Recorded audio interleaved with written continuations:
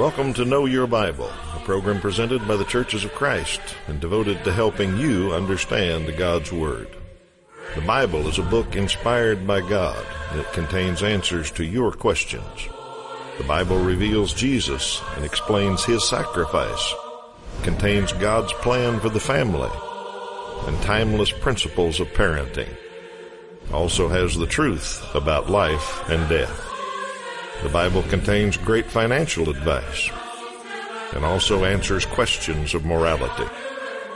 Join us as we look for answers to your questions and help you know your Bible. Welcome back to Know Your Bible. Glad you're here today and hope you're ready to study the Bible, because that's all we do for the next 30 minutes is take your questions and try to find answers in the Bible to them. We get questions about specific verses, specific doctrines, questions about where something is. We get a lot of questions about life and living and what the Bible has to say about families and all kinds of things. So we'll answer any question you've got that ties into the Bible somehow and see if we can find you an answer. The way you can get a hold of us is there's a phone number and a website on the screen at all times. Use those anytime to get in touch with us, and you direct this program. So that's the way we operate. When I say we, me and Toby Levering are here. Good morning, Toby. Hi, Steve. I'm Steve Tandy, and we're here to answer as many questions as we can in 30 minutes, but we always let you have one to work on during the program.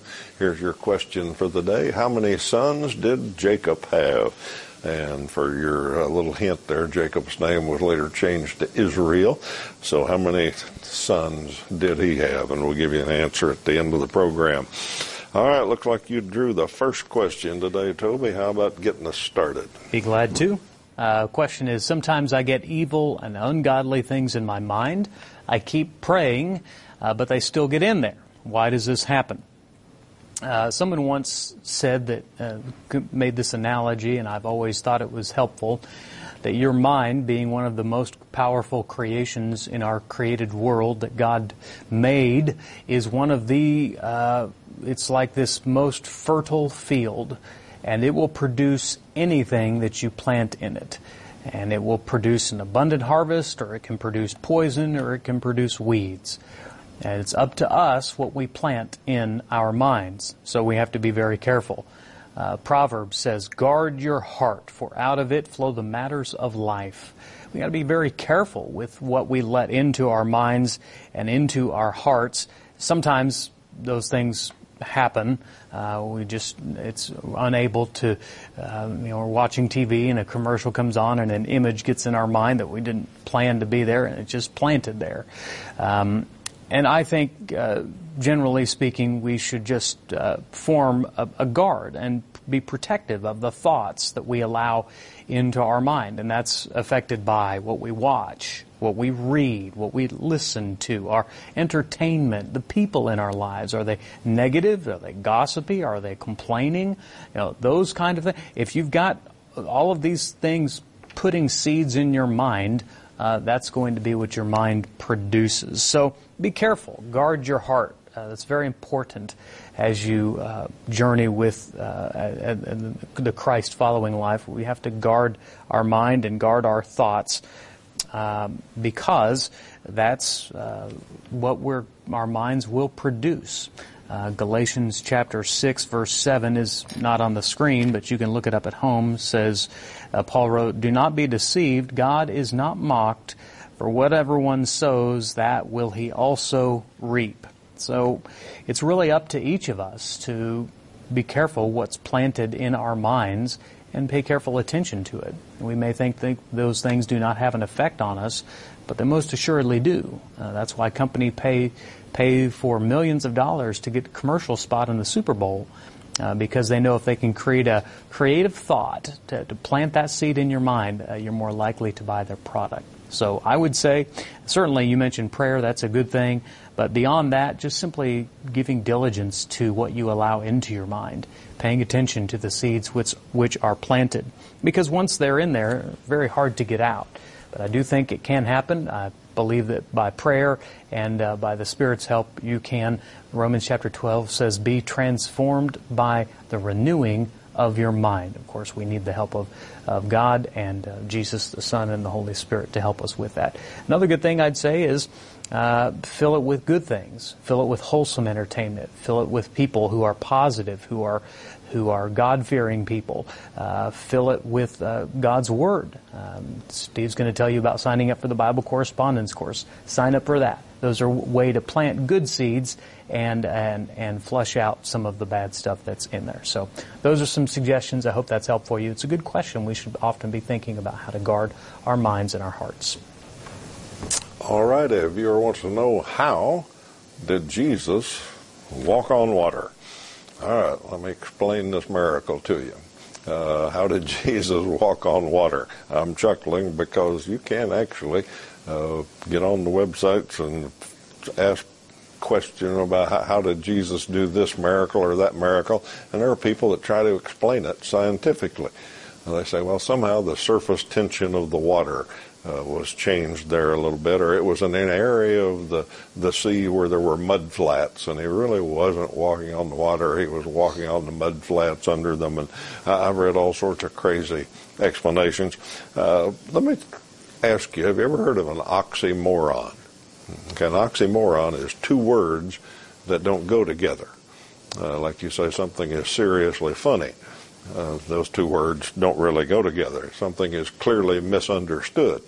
Those two words don't go together. Well, explain miracle. That's an oxymoron. You can't explain a miracle. A miracle is by definition unexplainable. A miracle is superseding the laws of nature. So to say, all right, Jesus superseded the laws of nature by walking on water, so explain to me how he did that. Well, that's an oxymoron, folks. That's what a miracle is. It's something we don't understand, can't explain. So, viewer wants to know, how did Jesus walk on water? Very well, apparently. He did just fine, and it was a miracle. End of story, end of paragraph. Okay, angel question. Yes, sir. Do we have guardian angels? My answer to that is possibly.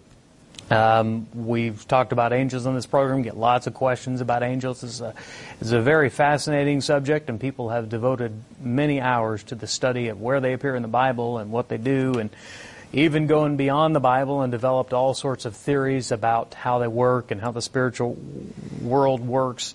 The Bible just never gives us that much insight, and we want to be careful. I think there's a reason that God didn't give us all the detail, is because as human beings we are prone to worship something. And there's certainly angels at some level are higher than us. They're not God. But they do things that we can't do. And I think if we were given all the details, the danger would be that we would worship angels instead of worshiping Almighty God. And that's something that Scripture clearly warns against. It's a fascinating subject, but we just aren't given a lot of detail. There is one Scripture that kind of indicates that we may have some angel. Whether you have a personal assigned angel, the Scripture never says that. Whether you have that one angel stays with you from the time you enter into your relationship with Christ at baptism throughout your life, the Scripture doesn't say that either. Here's what the Scripture does say. Let's look at Hebrews chapter 1, verse 14. Are not all angels ministering spirits sent to serve those who will inherit salvation?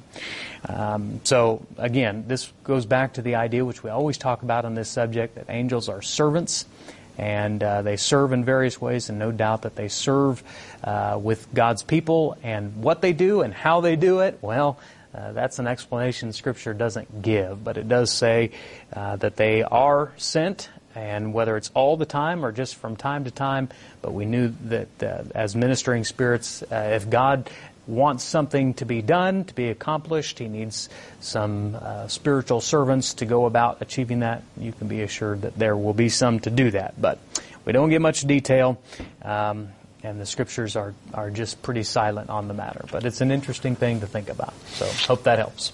All right, there are questions like that that we can't answer very well because the Bible doesn't tell us, but the Bible does tell us everything we need to know. In fact, the Bible itself says that. It has everything that pertains to life and godliness. So what we need to know about God and about our life is in the Bible, and that's why we think the Bible is something we ought to all spend time studying.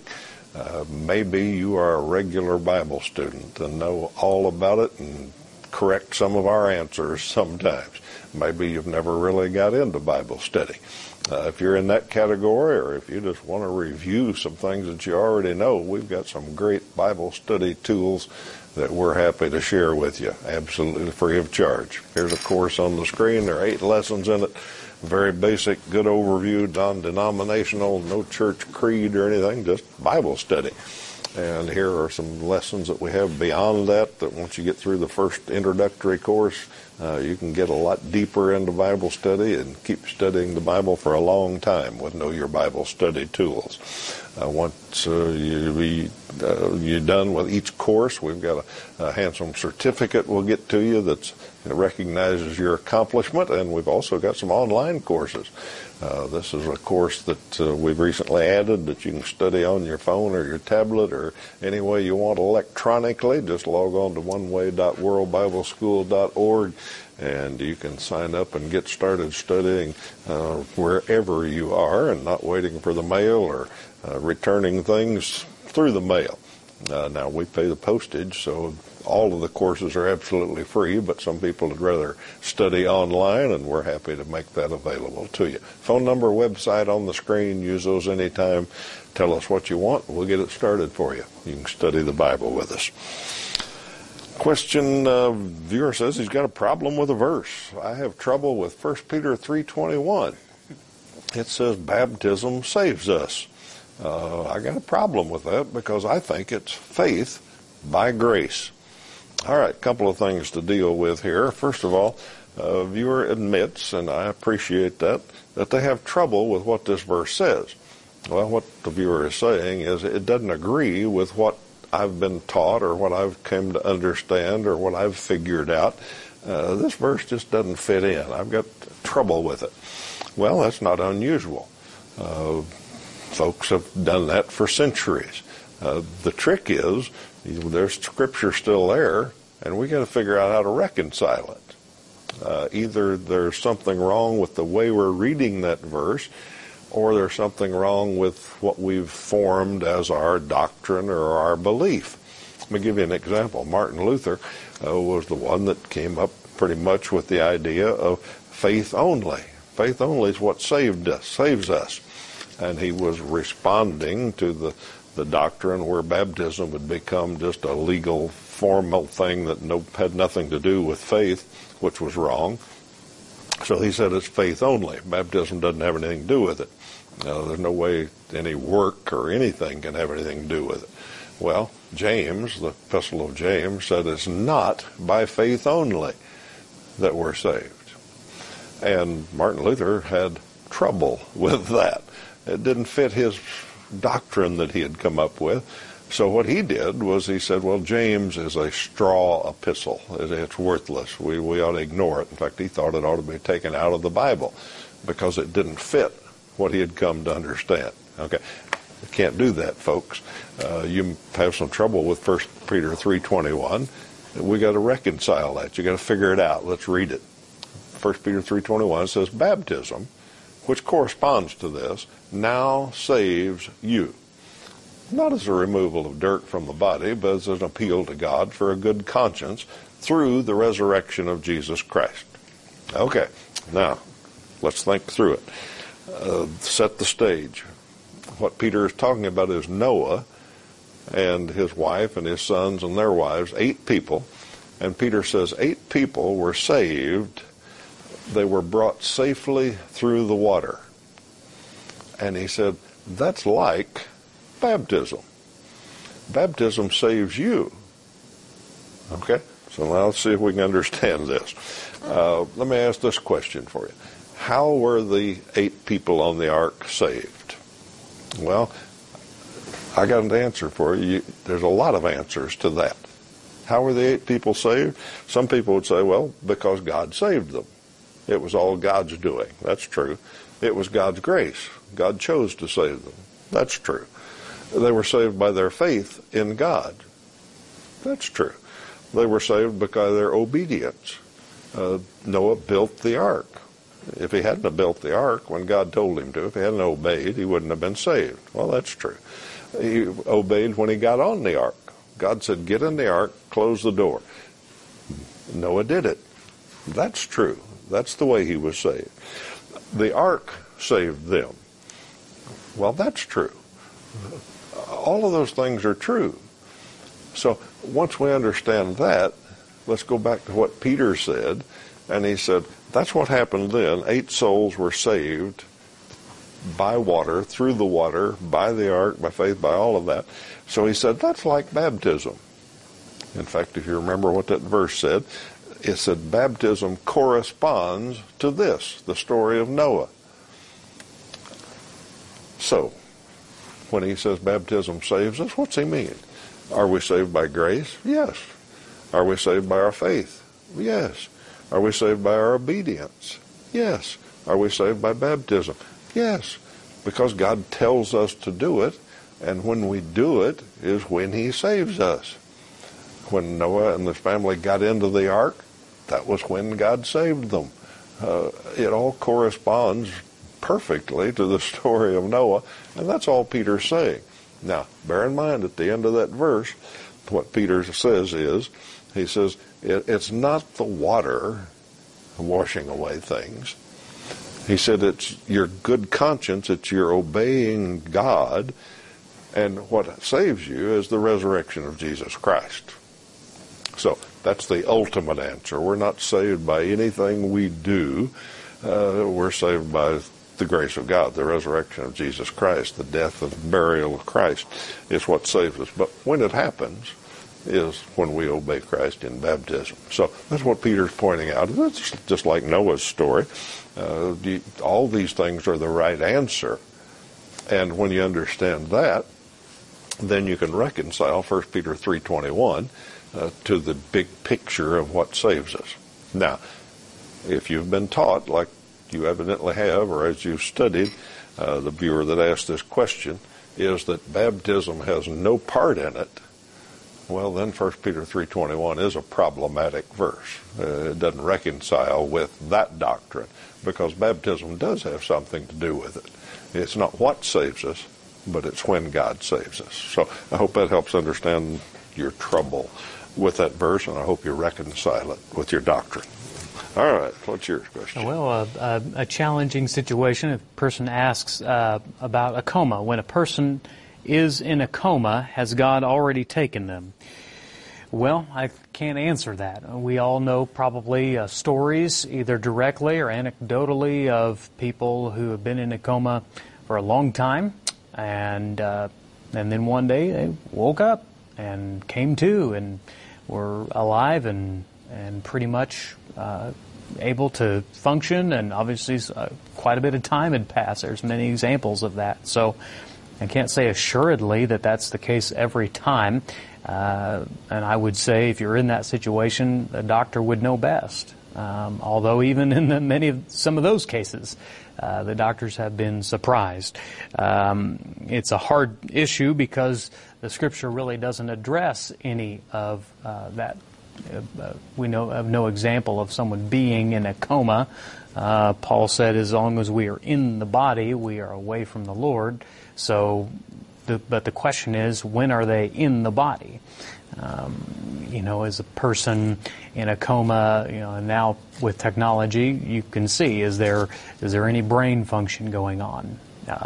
Is the body able to survive, to continue on without ongoing machines doing all the work for them? I kind of judge it by the 100-year-ago test. If this person didn't have the medical technology and the advantages 100 years ago, would they have passed? So those are questions to consider, but certainly not something that I can give in a 3-minute answer on television. Your doctor would know best, and I would certainly encourage you, if you have a church home, to contact your minister and talk through it with them and pray with them. But the Bible simply doesn't say at what point God takes the body, or takes the spirit, rather, the soul, from the body. The two are connected, and how that works, no one knows exactly. But we trust God, and that's the advice I would give is, one of the first rules of medicine is do no harm. And so look at, the situation and ask your doctor, and certainly cover the situation in prayer and get advice from God-fearing people. But the Bible doesn't tell us the difference in how we can know when a person has been taken. Those are the things I would tell you to do, and God bless you. All right. Why do some people think that, or say, that the nails were in Jesus' wrists when Jesus said, "Look at my hands"? All right, good question. Well, you can find pictures and people that say something about the nails being in Jesus' wrist. In fact, I found a picture on the internet here. Let's put it up. There's one with the nail driven through his wrist. Now, the reason some people say that is because archaeologists have found bodies or skeletons of people crucified, or pictures of them or drawings of them, and sometimes the nail marks were there between the radius and the ulna bone. And that makes a sense if you're trying to hang the weight of a body by an arm. That's a lot stronger place to put the nail than here in the hand. The hand is all fleshy and little bitty bones and would tear out pretty easily. This is a lot stronger. You've got the wrist joint and those two big bones, and that would hang a body a lot better. So archaeologists have found that, and they say, well, maybe that's the way Jesus was crucified. The fact is, number one, we don't know how Jesus was crucified. Romans did it all sorts of ways. Sometimes they just tied the arm to the cross piece. Sometimes they wrapped the arm around the cross piece and tied it on. Sometimes they tied it on and then put a nail through the hand. Lots of different ways, and we don't know which one Jesus used.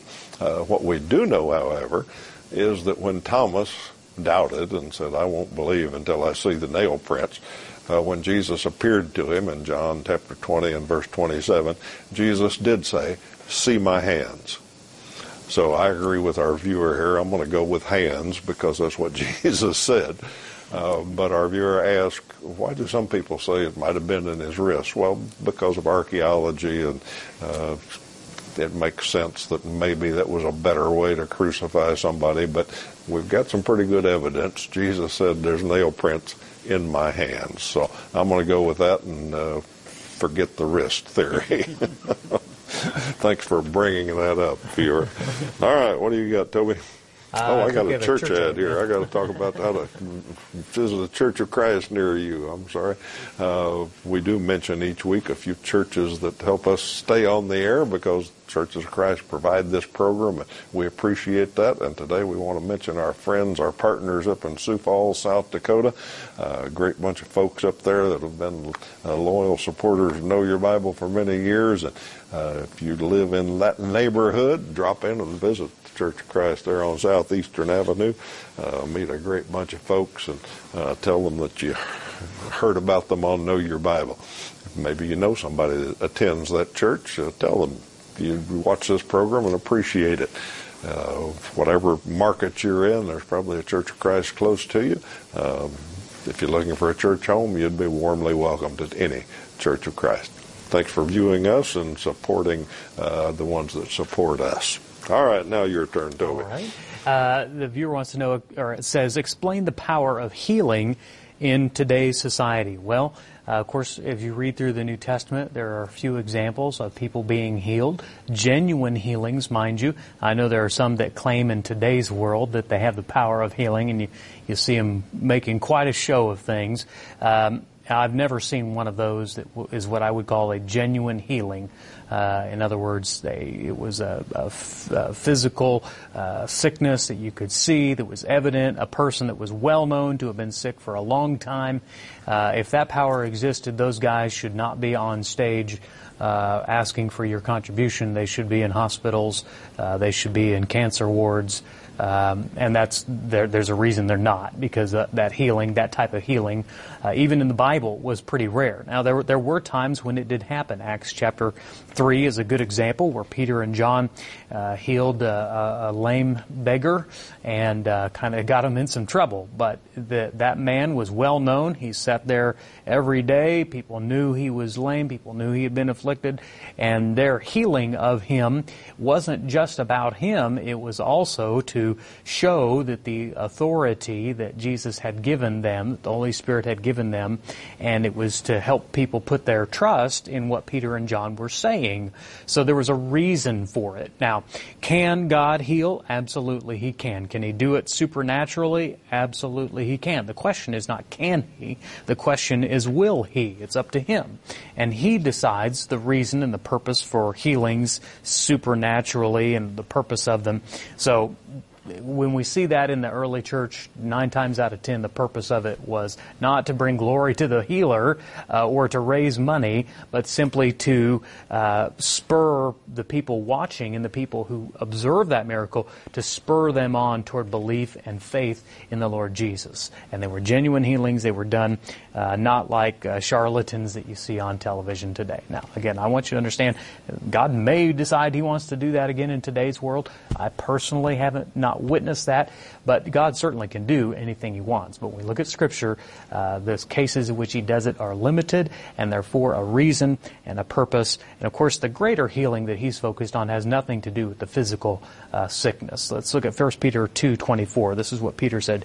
He Himself, being Jesus, bore our sins in His body on the tree, so that we might die to sin and live to righteousness. By His wounds you have been healed. And we're not talking about physical healing. We're talking about the spiritual healing that we all require and that only Jesus can offer. So I hope that helps you a little bit. All righty. Thank you for your good answers today, Toby, and thank you for your questions, audience. And we always try to make sure we answer our question we gave you at the start, so let's do that. How many sons did Jacob have? Jacob, who later got his name changed to Israel, and most of you probably know he had 12 boys, and you can read about them in Genesis 35. Obviously, they became the 12 tribes of Israel. But he had 12 sons, and a pretty dysfunctional family, partly because those 12 boys came from 4 different mothers. So there was a lot of problems in that family, and Joseph bore the brunt of a lot of it. Glad you've been with us today, and hope you come back next week as we answer some more of your questions. Till then, we hope you have a great week.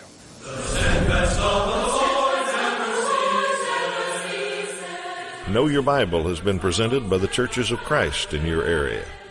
Churches of Christ are non-denominational, and each congregation is an independent group of Christians seeking to do God's will.